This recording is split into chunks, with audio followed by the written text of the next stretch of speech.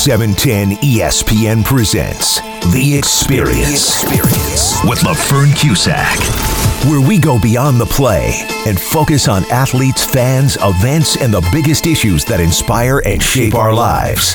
Here's the host of The Experience, LaFern Cusack. LaFern Cusack.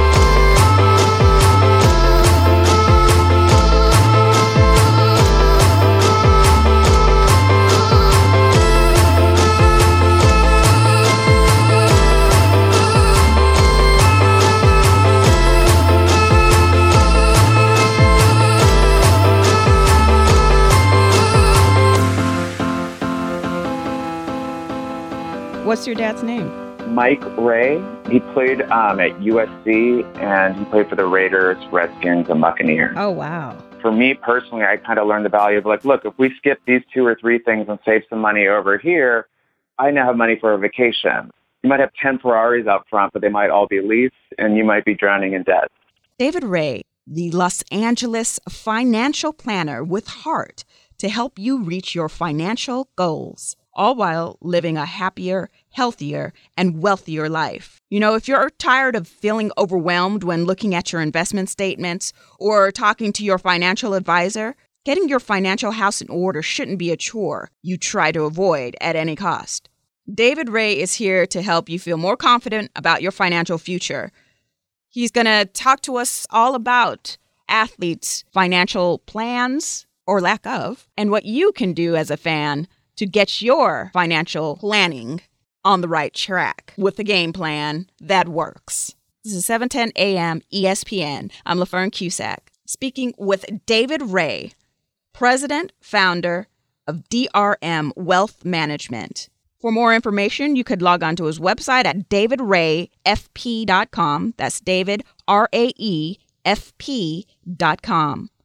This information is for informational purposes only, and it's not to offer, buy, or sell, or solicitation of any kind for you to buy or sell. Advisory services provided by DRM Wealth Management, a registered investment advisor. David, I'm thrilled to have you here to talk about financial planning. And you have a rich background in sports and financial planning. Tell us a little bit about yourself. Absolutely. So I'm a certified financial planner. I've had my own firm for about 3 years now, but I've been helping individual clients since 2003. So a good amount of time. And one of the things that I think kind of brings an insight for me, and it makes my purview of financial planning a little interesting, is I think I mentioned earlier, my dad played in the NFL. So I really get to see the difference between people who made good life choices with their money and people who maybe didn't make the best choices with their money. Because I think in the NFL, with such a short career, people really see the effects of the choices they made financially, where in day-to-day life, you may think your neighbor is so rich and they're rolling in dough, but they're probably drowning in credit card debt, and it won't necessarily be a problem until they try and retire or have a hiccup like a job loss, or I don't know, right now, like a pandemic, and everyone's probably having a little financial stress.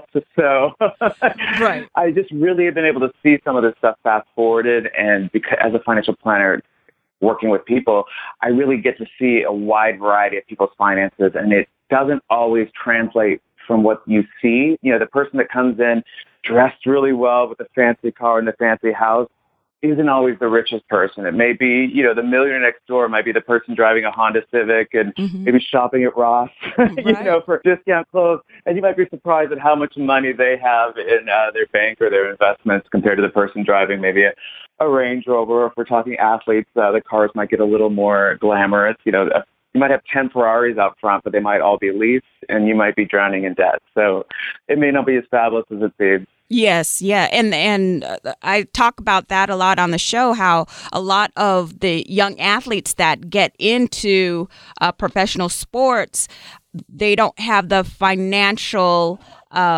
knowledge to make a great contract or create a great contract, or to know how to invest properly, or know how to handle their money. And sometimes a lot of them have entourages around them and they, pay for everything. And it's just financial literacy just isn't there. How did you go about being financially literate? Well, the good news is I kind of grew up in that environment that you're talking about there with, there were people, entourages, there was lots of money coming in, there was lots of money going out, there was some uncertainty with the job. I mean, my dad played for 12 years, Mike Gray, and he played for 6 different teams or 6 different stints in 12 years. So there was a lot of job change, a lot of movement, but you do have to learn to stretch dollars. And one of the things that I learned as a kid is because by the time I really was conscious about money, my dad had retired from a 12-year career. So, I was just in kindergarten around that time. So, I didn't really know much. Most of us at kindergarten really probably are counting our pennies. I don't know if kids today, there's a coin shortage going on. So I don't know if kids these days really have their piggy banks and have pennies and nickels and dimes. But I'm old enough where as a kid, it was like, oh, I found a quarter. I'm so excited. Right.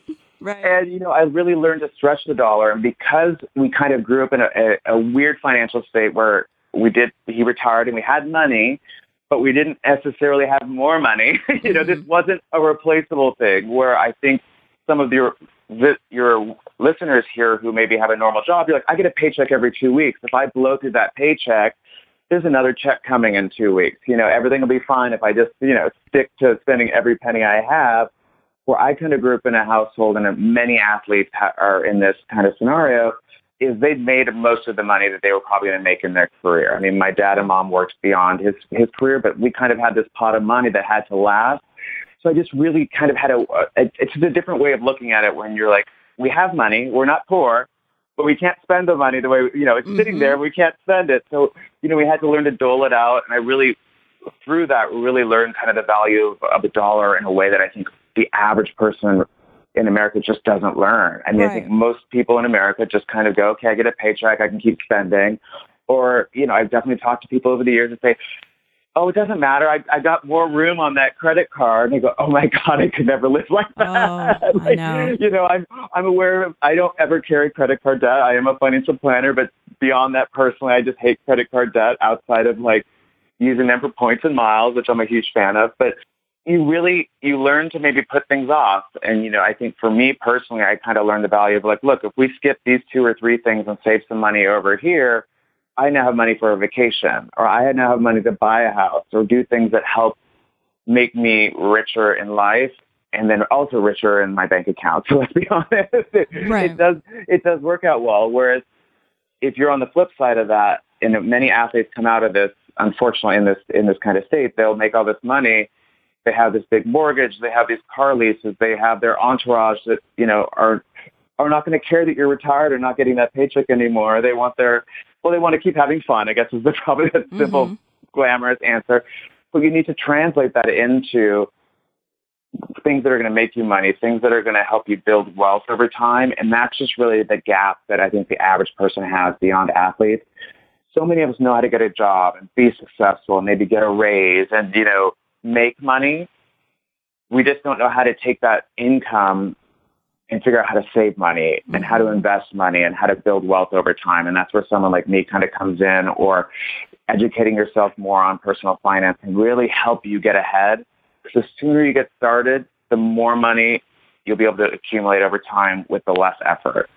But David, how did your parents speak to you so you were able to learn that you can't or how to spend? Yeah, it kind of leading by example. I think there was, I would say, from a lot of it was just kind of like, we're going to the sale rack, so we're shopping for clothes, we're back to school clothes. I know some of my neighbors probably went to the mall and bought whatever they wanted at whatever fancy store. I did not. And there are some advantages to going to the mall and buying exactly what you want, or whatever store, and getting the clothes you want. And there's probably some disadvantages to shopping at the sale rack. Yes. But really, as someone who's no longer an elementary school kid, I really probably doesn't really matter that much that I didn't have designer clothes in second grade. I'm sure there are some people who might disagree with me, some fashionistas listening here, but I'm much happier having, money for college or not having student loans and not dressing as well as second grade. And now I can dress well and I can walk into whatever store I want and buy clothes. So there was some of that. And some of it was probably things just letting me know that, there's a reason we're not doing some of the things that other people around are doing. I also became aware, I think my parents were very aware of money. So I kind of became aware of some of the it probably is gossip, but let's just be real. I'm not throwing anyone's actual names out there, but there's a household that has Range Rovers, and they were taking their fabulous vacations. They were doing all this stuff, and then their house got foreclosed on. So like things you wouldn't necessarily know in elementary school, but my parents let me know these things. They seemed like the rich, cool family, and then they weren't. And I'm like, I don't want to have to move because we can't afford our house. And I think, it's not always that stark, but I'm pretty sure most kids would understand, like, ooh, if I spend too much money, we might lose our house or I won't have a place to live. Pretty serious stuff there. And then as we just went on, they did have a financial advisor that was giving them advice, and I kind of got to meet them and over the years learn tidbits from them. Unfortunately, it was, 80s and 90s, and probably learned a lot more bad things from them of what not to do or, or where you need to make sure you get better advice. Right. But things have gotten a lot better financial advice-wise since then for the better. So my son is 7 years old, and I'm trying to teach him about money. Me and my husband were trying to teach him about money. Are you familiar with Fortnite, the video game? I'm not going to pretend I'm up on that. Well, video games in general, I'm not up on it either. I'm trying to, but it just goes so fast. I cannot comprehend. So, and I'm sure by the time this comes out, from when we tape it to a few days later when it comes out, I'm sure the kids will have some new game that they play, and us old folks. I know. So there's these things called, I believe it's called skins, where, I mean, I feel like it's like a big racket because it's like you're buying skins for your avatar. You're literally buying something that you're never going to touch, right? Like you're never going to have in your hands. And so my son is like, Mom, can I buy such and such, whatever it is. I don't even know the words that are coming out of his mouth. But I'm like, how much is it? He's like, $9.99. I said, okay, so it's $10. Yes. Okay, well, you will have to do this. Like you'll have to sweep the floor, or, how are you going to earn that? And then talking about jars, he has this big jar of coins that we've, loaded it up over the years for him. And he goes, Mom, I have the money right here. I can pay you now and get it. I'm like, okay, sit down and count out $10 for me. And he did it. It took him a half an hour, but he did it. Yeah. And then, we talk about the internet because video games are on the internet. He's like, Mom, why is the internet buffering? I was like, well, Davey, I only have this amount of bandwidth on the internet, and we are using this, and the internet costs $74. He goes, $74? Yes. He goes, no wonder you work so much. And I'm like, yes, Davey, yes. Yes, you got it. You got it. That's for the internet. Right. So I love what you're doing there. I mean, I love that you're giving him just really seeing the value of what that $10 means, because I think it's so easy to just be like, oh, it's $10. Mm-hmm. But if we never put a value to it, or what they how he had to save those coins, or if he has chores, or even for bigger items, if it, $10 may not seem like a big deal, but if they were maybe buying the console of hundreds of dollars, I had a budget for my birthday and Christmas, and I knew, like, okay, if I wanted to get something, like I could get $100 or whatever it was for Christmas. Well, if I wanted a $200 thing, I had to save, 2 holidays, or I had to get money from elsewhere, and they had me work and do things to save up money and to build it. So I really understood when I bought something, one, I knew that I wanted it, because it's very easy to go, ooh, that looks cool, I want to buy that. And you go, I'm sure there's some things in those games, or those games that you've bought that they've played a zillion hours for. And there's probably games that you're like, I have to have it. I have to have this game. We've all seen kids throwing fits in the store, or not so much downloading. It's a little different now. I'm picturing a few years ago when you went to the store to buy something. Obviously not right now, but downloading it. But you can picture some other parent has a kid throwing a fit, like, I have to have this game. I'll die if I don't have this game. Yeah.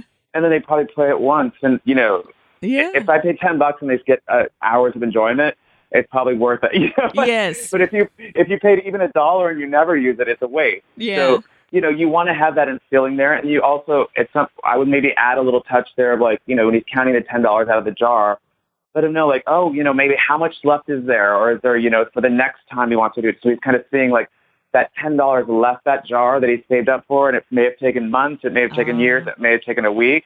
So that he's seeing like, oh, wait, if I do 3 things of $10, I'm out of coins. Mm-hmm. How long is it going to take me to get the next one? That's where some of these building the habits and building the lessons. Because let's be realistic. If you just sit down with your kid and go, I'm going to teach you about personal finance. Good luck. I know people hire me so they don't have to deal with this stuff. And I know they want to, if they could, they would just be like, come to my house and look around and find all my finance stuff and make it perfect for me. Like, and I wish I could, well, I don't really want to go through anyone's house, but I wish I could just make it so simple on them. But you do have to participate. You do have to talk about, what your goals are. And, with your kids, you might go, okay, well, this jar is if it was for something else, you might want to, bring it back to, this is your jar to save up for, a bike or, something else, or the really expensive game. If you take the $10 out now, it means it's going to take longer to get to the game. And, I think you do have to leave it up to the kids. Sometimes they will make the choice of, now, I want it now. Some kids will wait. I think I was the kid who waited. Mm-hmm. Me too. My brother was the kid who'd have it now. He would be like, I have $8. Give me it. I'm like, no, it's $10. But I'm pretty sure when you go to Fortnite, if you try and give them $8, they're not going to give you the skin. So I have not played the game. Don't correct me if I'm wrong, but I don't think, there's no credit, I hope. You have to pay cash. I know. I'm just wondering. And do you know what else they do? So there's these gamers, and people pay the gamers to keep playing. Isn't that something? So, I don't want to, judge anyone's interests or likes. I'm sure there's things like I do that people think are nuts. Like I like to ride a bike hundreds of miles, and people think I'm nuts for that. No, I don't want to camp. So people like to camp. Good for them. But I'm not sure I would pay someone to play a video game for me. But I didn't understand it until my son was like sitting there watching, trying to figure out how the person does it. And I was like, oh, that's why. And these people they have a lot of skills. Like I couldn't do it. Like my mind doesn't work like that. But there's a lot of gamers that are making a lot of money just playing video games, and people giving them coins or money or whatever. I think that's great, but, it does make your parenting harder because I know, again, probably, I don't know where we are age-wise here, but, when I was a kid, they were like, you're wasting your life playing video games. You can't make a living doing this. Like, there was no, with Nintendo and Sega, there was no thought that I was going to go, someone's going to go be a developer of video games. Yes. And now there's actually kids that are, like, making more than their parents while they're 14 or 15. They're making more than their parents playing video games or traveling the world. Well, pre-COVID, traveling the world, playing in these contests, and they're like, yeah, I just bought my mom, and I literally met a kid that, like, I bought my mom a Tesla, and I'm like, what? what did I just miss? Like, I don't know who you are and why you're telling me this, but it was just like at a party, and I was like, this is not what I thought. I just thought it was funny that mom brought her kid to this 60th birthday party. Right. So, it is an amazing world, and with YouTube and with just the internet, kids can start businesses and make crazy amounts of money. And, that's an amazing opportunity, things that I don't think I could have done. Well, I don't think of being a 12-year-old or 14-year-old pro video gamer was really a thing in the 90s. I could be wrong. Right. But when you see athletes go into, playing professional sports and other things, do you have the eye that says, oh, this person can make money this way or invest this way? Like, for instance, now college players are getting money for, being on video games or having their representation, on games and et cetera. Absolutely. There's so many things that you can do with just even the most basic little bit of help. And I think when I've worked with athletes or I've worked with people who are in the public eye, like actors and entertainers, half of my job is to kind of be the person that gives them permission to say no to giving all that money out. Mm-hmm. I also kind of occasionally help them figure out keeping more of their money. Beyond that is from taxation.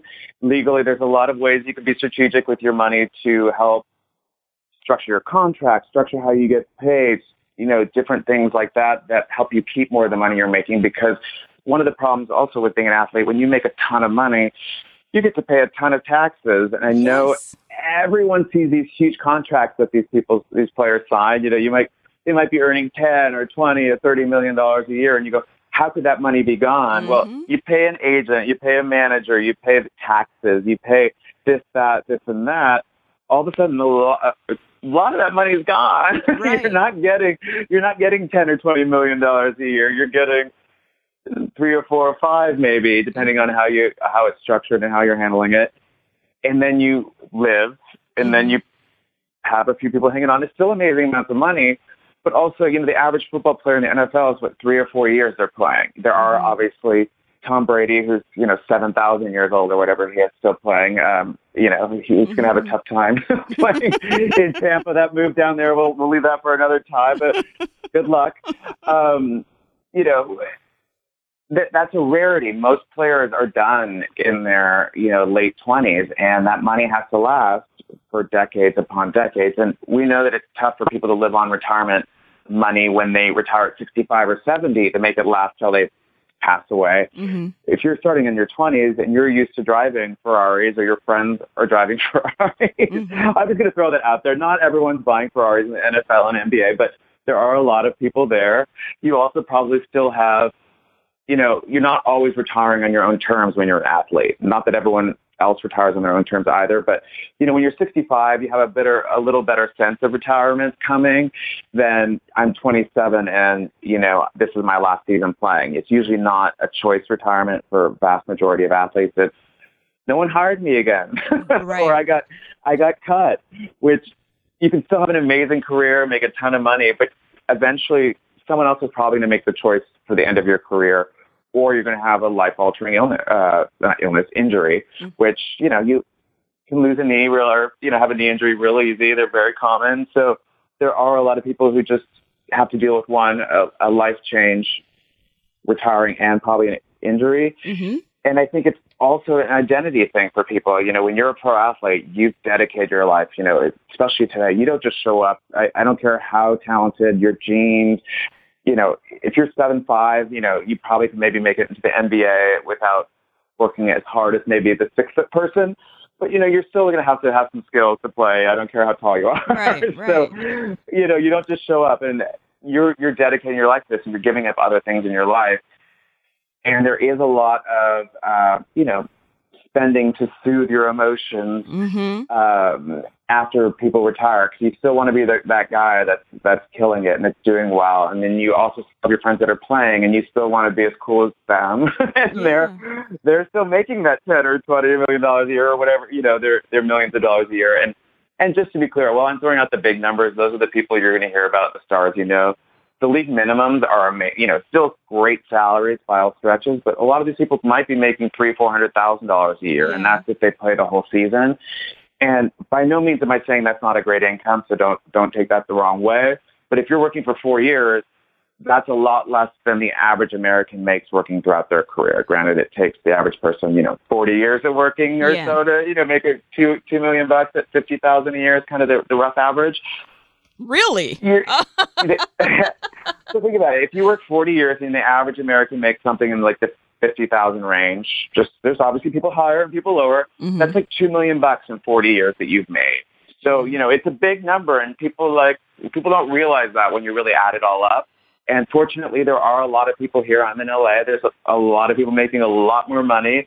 If you really add it up, people are making, not average person, but a successful person in a nice corporate career getting into six figures could easily make $4, $5, $6 million a year or in their career, if not way more than that over their career. When you really look at, say, 40 years of working, it really does add up. Mm-hmm. And if you're able to save a small percentage of that, maybe 10 to 15%, if you're, and put it in like a retirement account, like a 401k, maybe get an employer match and let it grow, it's very easy to become a millionaire or a multimillionaire. I say it's easy because it seems simple to me, and it's something I help my clients do, but very few people actually take that step and do it.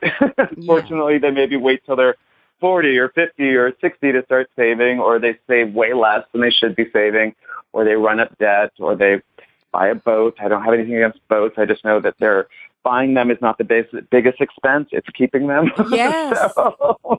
I think it was Eartha Kitt was saying her boat costs more than a mortgage on the house, like docking it. Like it's a lot of money.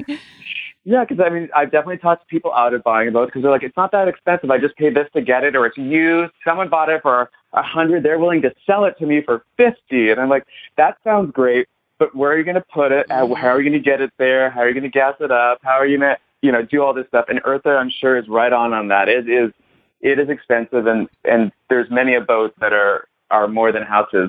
Yes. So let's be real. Well, David, I know we're talking about people with a lot of money, but during this pandemic, I've realized how many people don't really have money and how many people live paycheck to paycheck. And you were talking about not putting things on credit cards. I know a lot of people who on a monthly basis have to put stuff on credit cards because their checks don't, match what is going out. How do you adjust that? Well, and I think the pandemic is really highlighting some of the choices people are making financially. And there's definitely a huge amount of Americans who are just underpaid. If you're making minimum wage-ish, I just don't see how you're going to pay bills. Right. If it's not, unless you have live in an apartment. They're saying that people that have get paid minimum wage, they can't even afford, the rent. Yeah, that's that. I think if you're making minimum wage, probably your entire paycheck would go to like the average one bedroom in most cities. Mm-hmm. Like that's gone, and that's probably not the nice one. And so you're having either roommates or you're running up debt, or there's just no way. And that's not even accounting for if you do have student loans or if you're starting with credit card debt. Because the thing with credit card debt is it kind of starts small and you're like, oh, it's 1 month, or I had to do it. The car broke down, or I got a flat tire, or, the kids needed something. Mm-hmm. Well, then all of a sudden you've got $1,000 on the credit card. Then you've got $10,000. All of a sudden you're spending thousands of dollars per year just paying the interest for nothing new. If you don't buy anything else, you're going to be spending so much money on that debt. And that's what we really want to try to avoid or get people out of. And then right now, with the pandemic, there are a lot of people who were probably actually doing really well with salary or income, or could make their paycheck cover their expenses, but now they're out of work, or half of the couple is out of work, or the kids are now at home. And to keep your sanity, you are giving them that $10 repeatedly for that video game that we talked about earlier. So it is really tough. You do sometimes have to make tough choices. When I've gone out and spoke to people, there are times when you're like, this rent, your budget's never going to balance. It's, a lot of times you'll hear personal finance people like, oh, you're going to Starbucks too much, or you're eating avocado toast was a funny one that went around. It was like, yes. It's the avocado toast is why we're all broke. Yes, exactly. That's just kind of like the final straw that breaks the camel's back. It's like if your rent is 50 or 60% of your income, there's no way the rest is going to balance out. You make 100%, and you have to pay taxes. Even in the lower incomes, you're still paying some taxes, even if it's just a Social Security. You're going to want to eat. I'm a fan of health insurance because I like to be healthy. Yeah. Like there's just things, clothes, even if you're super cheap and you're going to the thrift store, like they still cost money. Like, yes. I'm all for being frugal, but I don't think I want to buy like used underwear or socks. I draw the limit there. Go on Amazon and find a good deal maybe, but like clearance rack I'm fine with. But use certain things are just not going to work.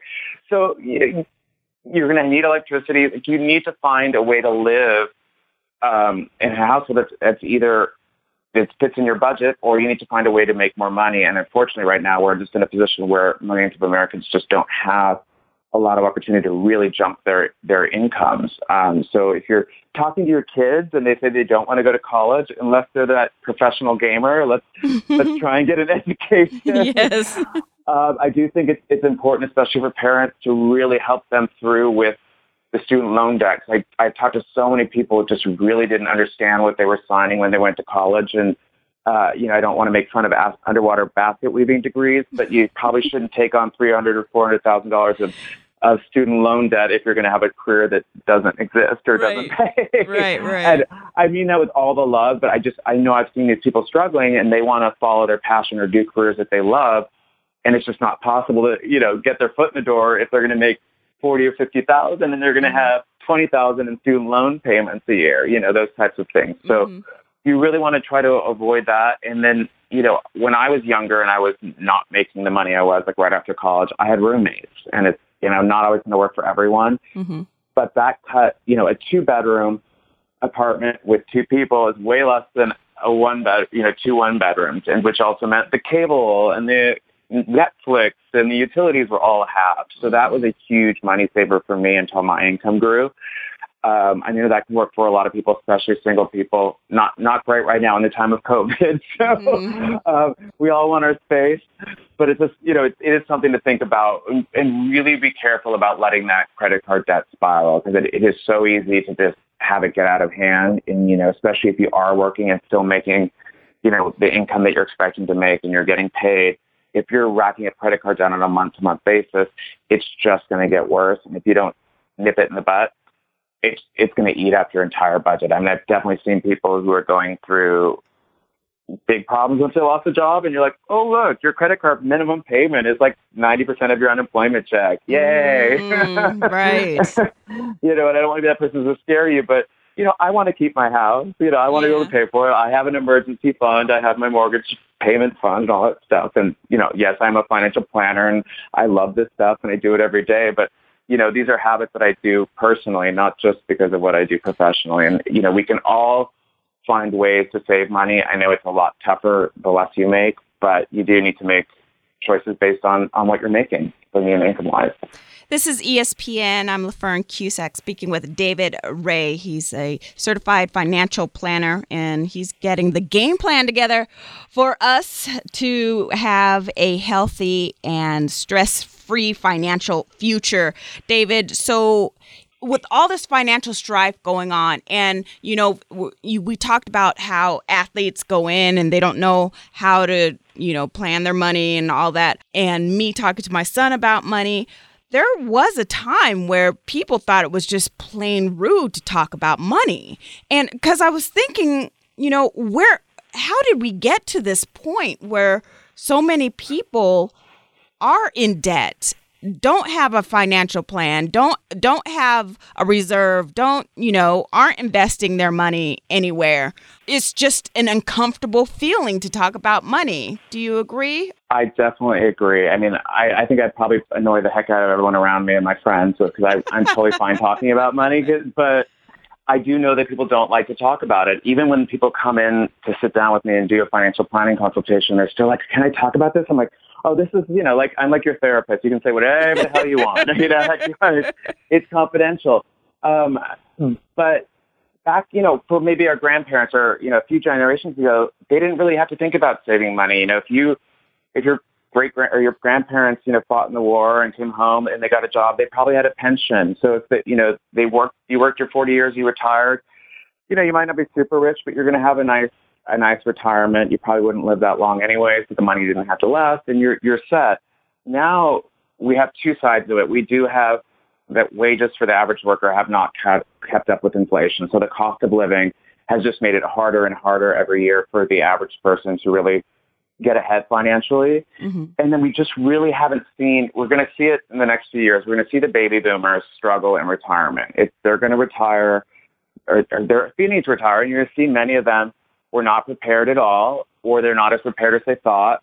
And they're going to be relying on their kids, who are probably struggling financially, mm-hmm. to help them out. So, mom doesn't have to live on your couch, or dad doesn't have to live on your couch, or mom or dad don't starve in their 70s and 80s, because they probably have money for a few years, and then they'll have to live on Social Security. And by the way, the average Social Security check right now is like $1,200 and something per month, which again, not a small. I mean, it's nice. If someone handed me $1,200, I'd be happy. Mm-hmm. But if I had to live on $1,200, I'm pretty sure most of us would not be able to pay our rent. So we'll leave it at that. You do need to have money beyond Social Security. The thing is, the way that people right now can save for retirement is pretty much on their shoulders. It's like maybe a 401k at work if you have one, a traditional IRA or a Roth IRA if you're just a W-2 regular employed person.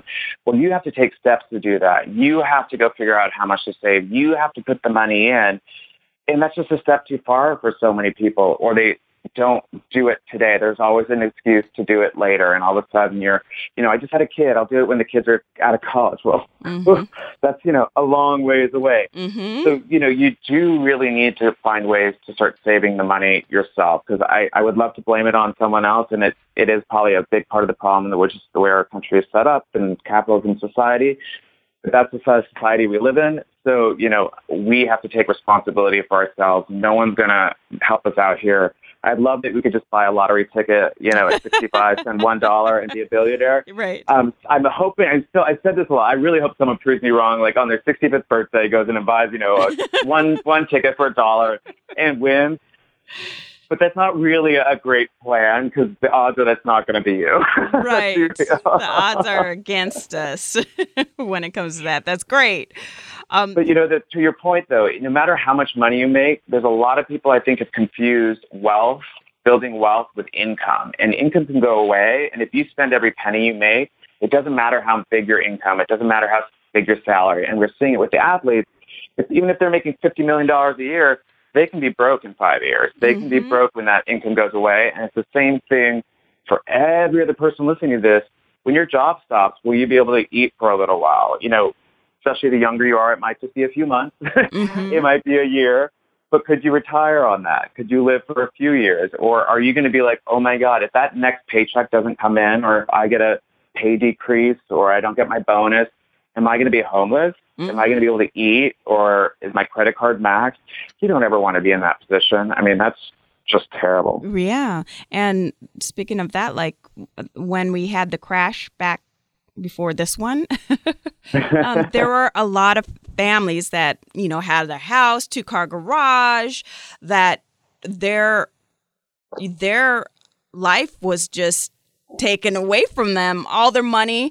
And it had nothing to do with them. It was like maybe the company did something, and they ended out on the street. That's, we have a lot of homeless families that are out on the street, and it had nothing to do with their financial agility. It had to do with what a company did or, a bank did, and they lost everything. Yeah, absolutely.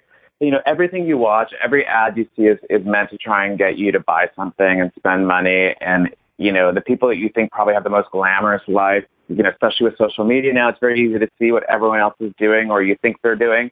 And it makes you want to spend money. And you might have just gotten back from a vacation. We were talking 6 months ago when we could take a vacation. And then you come back and it's been a week since you've been back from Hawaii or something, and then you see someone else is there now, and you're like, oh, I wish I could take a vacation. It's so easy to get sucked into wanting to keep up with your neighbors or keep up with the Joneses. And even if you're doing amazing and you're doing just as much as them, it just seems like everyone else is having more fun and a more fabulous life, and it's really probably not the case. Yes, yeah. Very much so. And you talked about, you see people on Instagram posting pictures of their kids in Gucci and stuff. And I was like, I saw this one Instagram person doing that. And I was like, wait a second. Don't you know that kid is going to outgrow that Gucci thing in 2 weeks? Or I find that nuts. But that's yeah. There's no way. Kids grow so fast. And the shoes for kids are like $45 and up. For shoes that they're only going to be in for a couple months. My son didn't even get into his shoes before he grew out of it one time. And it blew my mind. I say to other people now, if they're having kids, you have to put in a shoe budget because you're going to constantly be buying shoes. The kids are expensive, so my financial advisors don't have them. So expensive. So expensive. Oh, and it never ends. You don't realize how much that stuff can add up, and you can go crazy if you want. Yes, I personally don't think I own any Gucci. I definitely don't have Gucci shoes. I can afford them. I don't want them. Yes. If Gucci's listening, they want to send me some, I'll take them. But yeah, that's that. But to buy them for kids maybe that are little, I'm going to have some challenges with that. And just to be clear, when I am working with clients as a financial planner, if you're saving your money and you've got your emergency fund and you're on track for retirement and, you've got the money for your financial goals, the rest is yours. So, if you want to buy your kids different Gucci shoes for every day of the week and you can afford it, by all means. Yeah. But if it's going on a credit card and, you're worried about your next paycheck, you might want to rethink that. Right, Or absolutely. find someone who else was dumb enough to buy those shoes and borrow them for a photo, just like everyone else does on Instagram. Yeah, exactly. I know this guy that poses in front of these fantastic cars. It's not his, but, it looks like his. It does look like his, and oh my God, that's hilarious. Or just green screen it. I mean, you got a tech-savvy kid at home. They can Photoshop you in. It's the Eiffel Tower and Greek Exactly. Isles, and we're at the party with the Kardashians or something. Exactly. Well, David, can you talk about, the game plan for a financial future? So on your website, which is davidray.com, you have the big 7 pieces to upping your financial planning game plan. Can you talk about that a little bit? Yeah, absolutely. So, I think the number one thing for people to start with, just because we're here on a call or a podcast, is to make sure that you're putting away money automatically. You really want this to be easy on yourself. It's kind of like you build a habit, even if it's $25 or $100 a month going into like a savings account or an investment account. Feel like you're just going to not miss that money, and it'll really add up over time. And you can go, look, I started with $100. You up it up to a little bit more as you get a raise or as you pay off some bills. You can keep increasing it, and all of a sudden you're going to have a good amount of money there. Mm-hmm. You really want to look at retirement as well. I know it seems like so far off for everyone. It's decades away, and life is hard, and you need Gucci shoes for your baby. So we can't save for retirement. If you're getting an employer match, if you do work at a company that's giving you free money, put at least the amount of money that they're giving you for the match, what you need to get in for the match. Most companies, you have to put in, say, 3% of your salary. You won't miss it. After taxes, you're not even going to notice your paycheck changing. And most likely your company is going to give you 3% of your salary as well. So it's like getting a raise tax-free without having to work any harder. So, if you put in 3%, they put in 3%, all of a sudden you've doubled your money overnight, and you didn't have to pay taxes on it. So it's almost like tripling your money overnight, because you really you don't get that 3% after taxes. So you really want to look at that.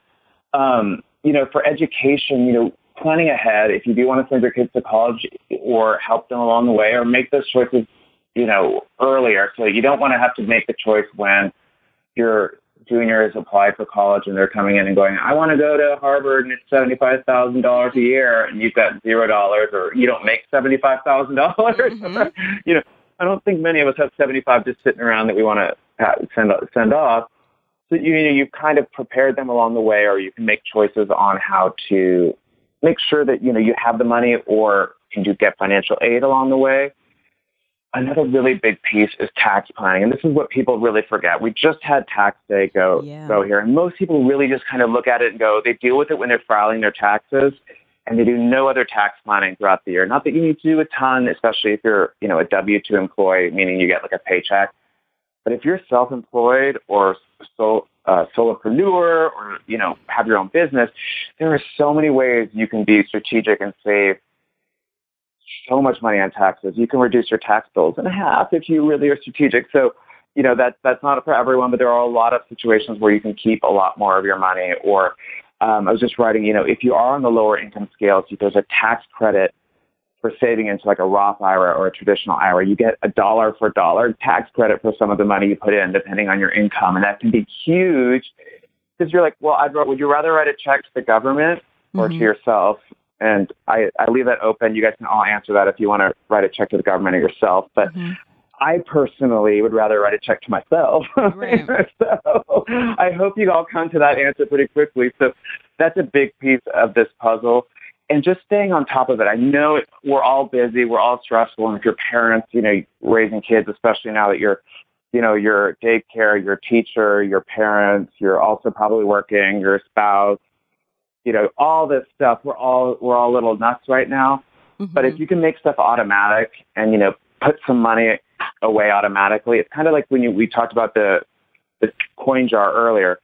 If you see that money coming out and you've taken it out of that jar, it won't get spent. And it's great if you can take some of that money out of the budget, out of the bank account, and put it somewhere where you won't touch it. Because it's very easy when you get that paycheck or you've got some money building up in your savings account or your checking account to go, I can afford this. Yeah. Let me spend this. There's so much money in my checking account. Forgetting that, maybe it's the 30th a month and rent's due tomorrow, Right. or the kids need braces, or the car's due for a tune-up or an oil change, or, car insurance is due. There's so many things that we forget about on a month-to-month basis. So if you can just set things up automatically, it will just make your life a lot easier. Yeah. And you won't miss the money, especially like into a savings account or an investment account. It really can add up quickly. I mean, you can really grow very nice net worth on if you start early and invest early. So David, we talk about diversify your portfolio. What type of things do you tell your clients to do when they are investing in stocks? Yes.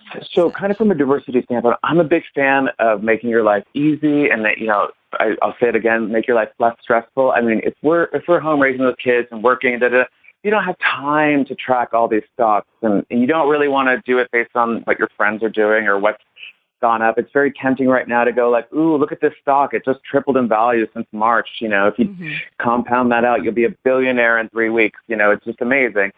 Or you can have your friends that are trading, and there's like some YouTubers now that are trading, and they're having swings of like 50,000% in a day, which is just nuts. But that's not repeatable. That's not what most of us can do. And, if you're talking to your friends on the phone, like there's so much risk there. And I don't know, you heard there was a Robinhood story of someone who managed to take their account negative $750,000 and then killed themselves. I try not to be dramatic, but that's a pretty dramatic story.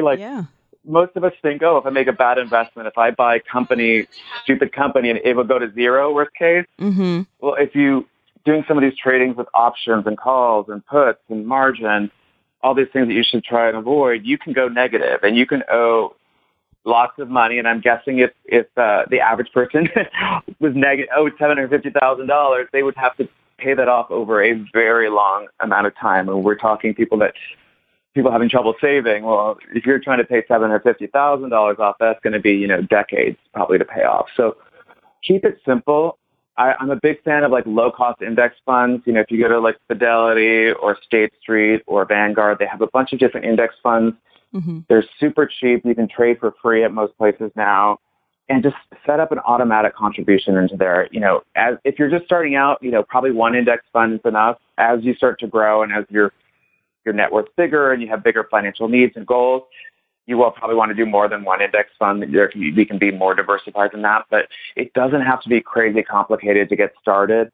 And it's make it automatic. You can go every month on the 15th, I'm going to put in $100 or $200. Some places will let you even put in auto increases. I know through employer plans, a lot of times you can go, okay, well, I'm starting at 3%.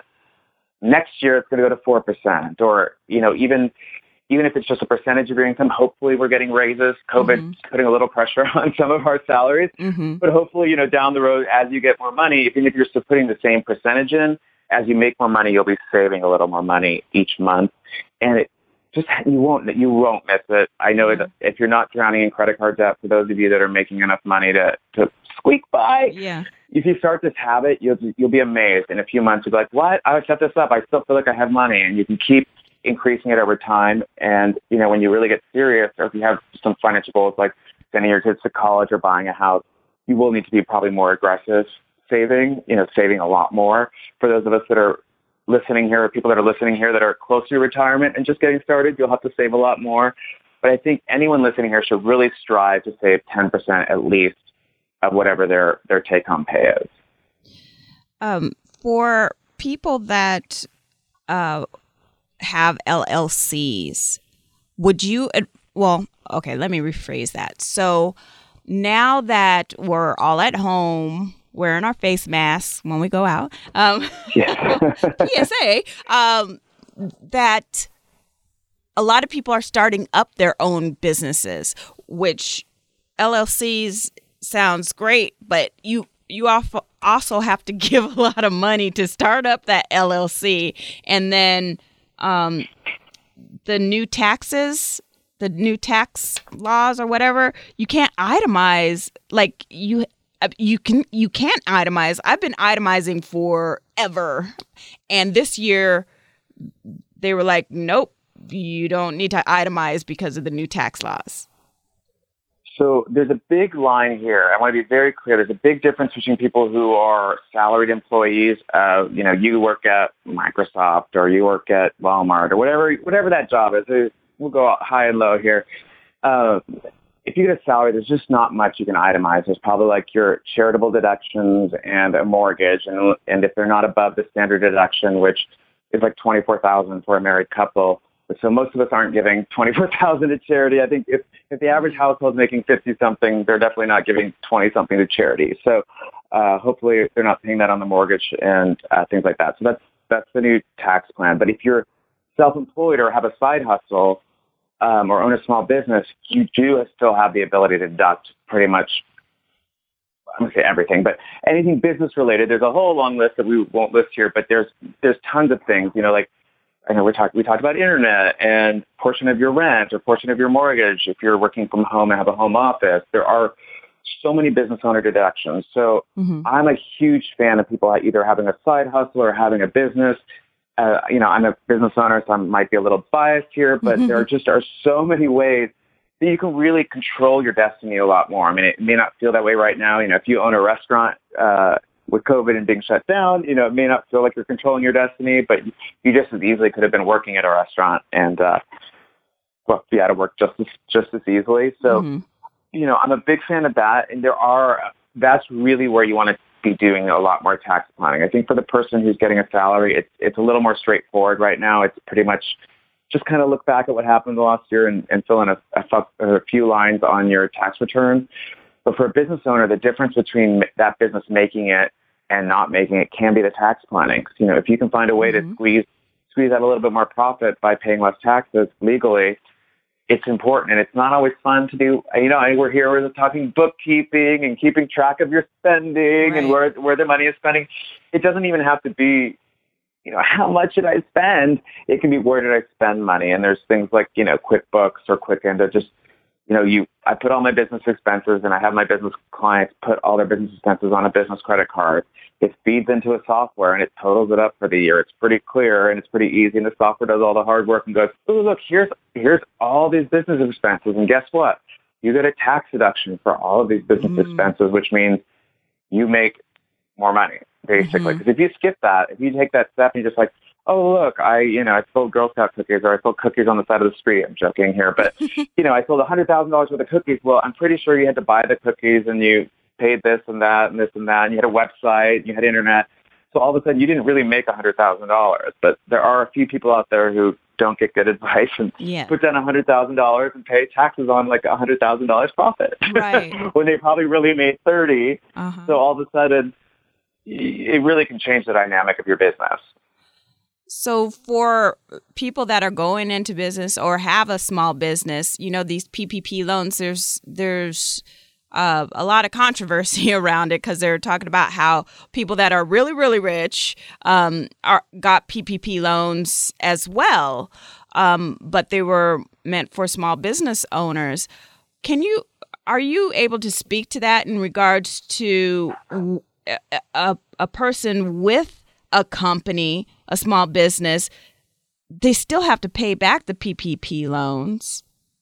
Like, there's going to be PPP loan forgiveness. So there's a set of rules that I don't think it would be appropriate for me to try and outline because one, they keep changing the forgiveness rules. But I have written an article on Forbes I can send you about how to get them forgiven. So the goal here is for the business owners listening, if you've taken one of these loans or are thinking of getting one, the goal would be to follow the rules so that you can have it forgiven. Because, while it's still great to keep your business and get a loan, free money is still way better than a loan. So, there are a few things with how many jobs you saved or how much payroll you're able to run, or there's certain expenses that they'll let you use to help offset paying back the PPP loan. With the way it was structured and with the way the amounts that people were loaned, it really was based on like the amount of employees and the payroll, more importantly, the amount of payroll that they had. So, if you have 1,000 employees, it's a lot easier to have a much bigger payroll, where most small businesses are, 1, 2, or a few people. You work from home, especially if we're talking people working from home. It's probably them and maybe, one other person or a contractor here or there. It's just not that much payroll. So it did skew towards some of the bigger companies, which I think is where some of the controversy comes. But beyond that, look out for yourself, I guess. And the rules, at least for our conversation here, the rules are what they are. So, you want to, I would say there's no shame in trying to get one of these loans if you do have a business and you're able to, try and keep it open here. And then for sure, if you did get one of these loans and you qualify to have some of it forgiven, there is absolutely no shame here. I know some people were trying to call it I won't try and say this in the negative stuff people were saying, but, if these are the rules and you follow the rules and you kept your business open and that's how you get it forgiven, if you follow the rules, you should have your loan forgiven. That's my personal opinion. That's the rules. So, follow the rules. Don't let someone else tell you. But it is crazy. There are some very large businesses that you would think this wouldn't apply to that are getting money. So I do hear the critics there. Yeah. Well, David, you supplied a wealth of information, not to be corny, but you have. Yeah. And thank you. I'm here to help. Well, before you go, I know you provided all, certain amount of facts that we need to go by and what we can do and tips. Do you have any overall tips that you would want to leave our listeners with?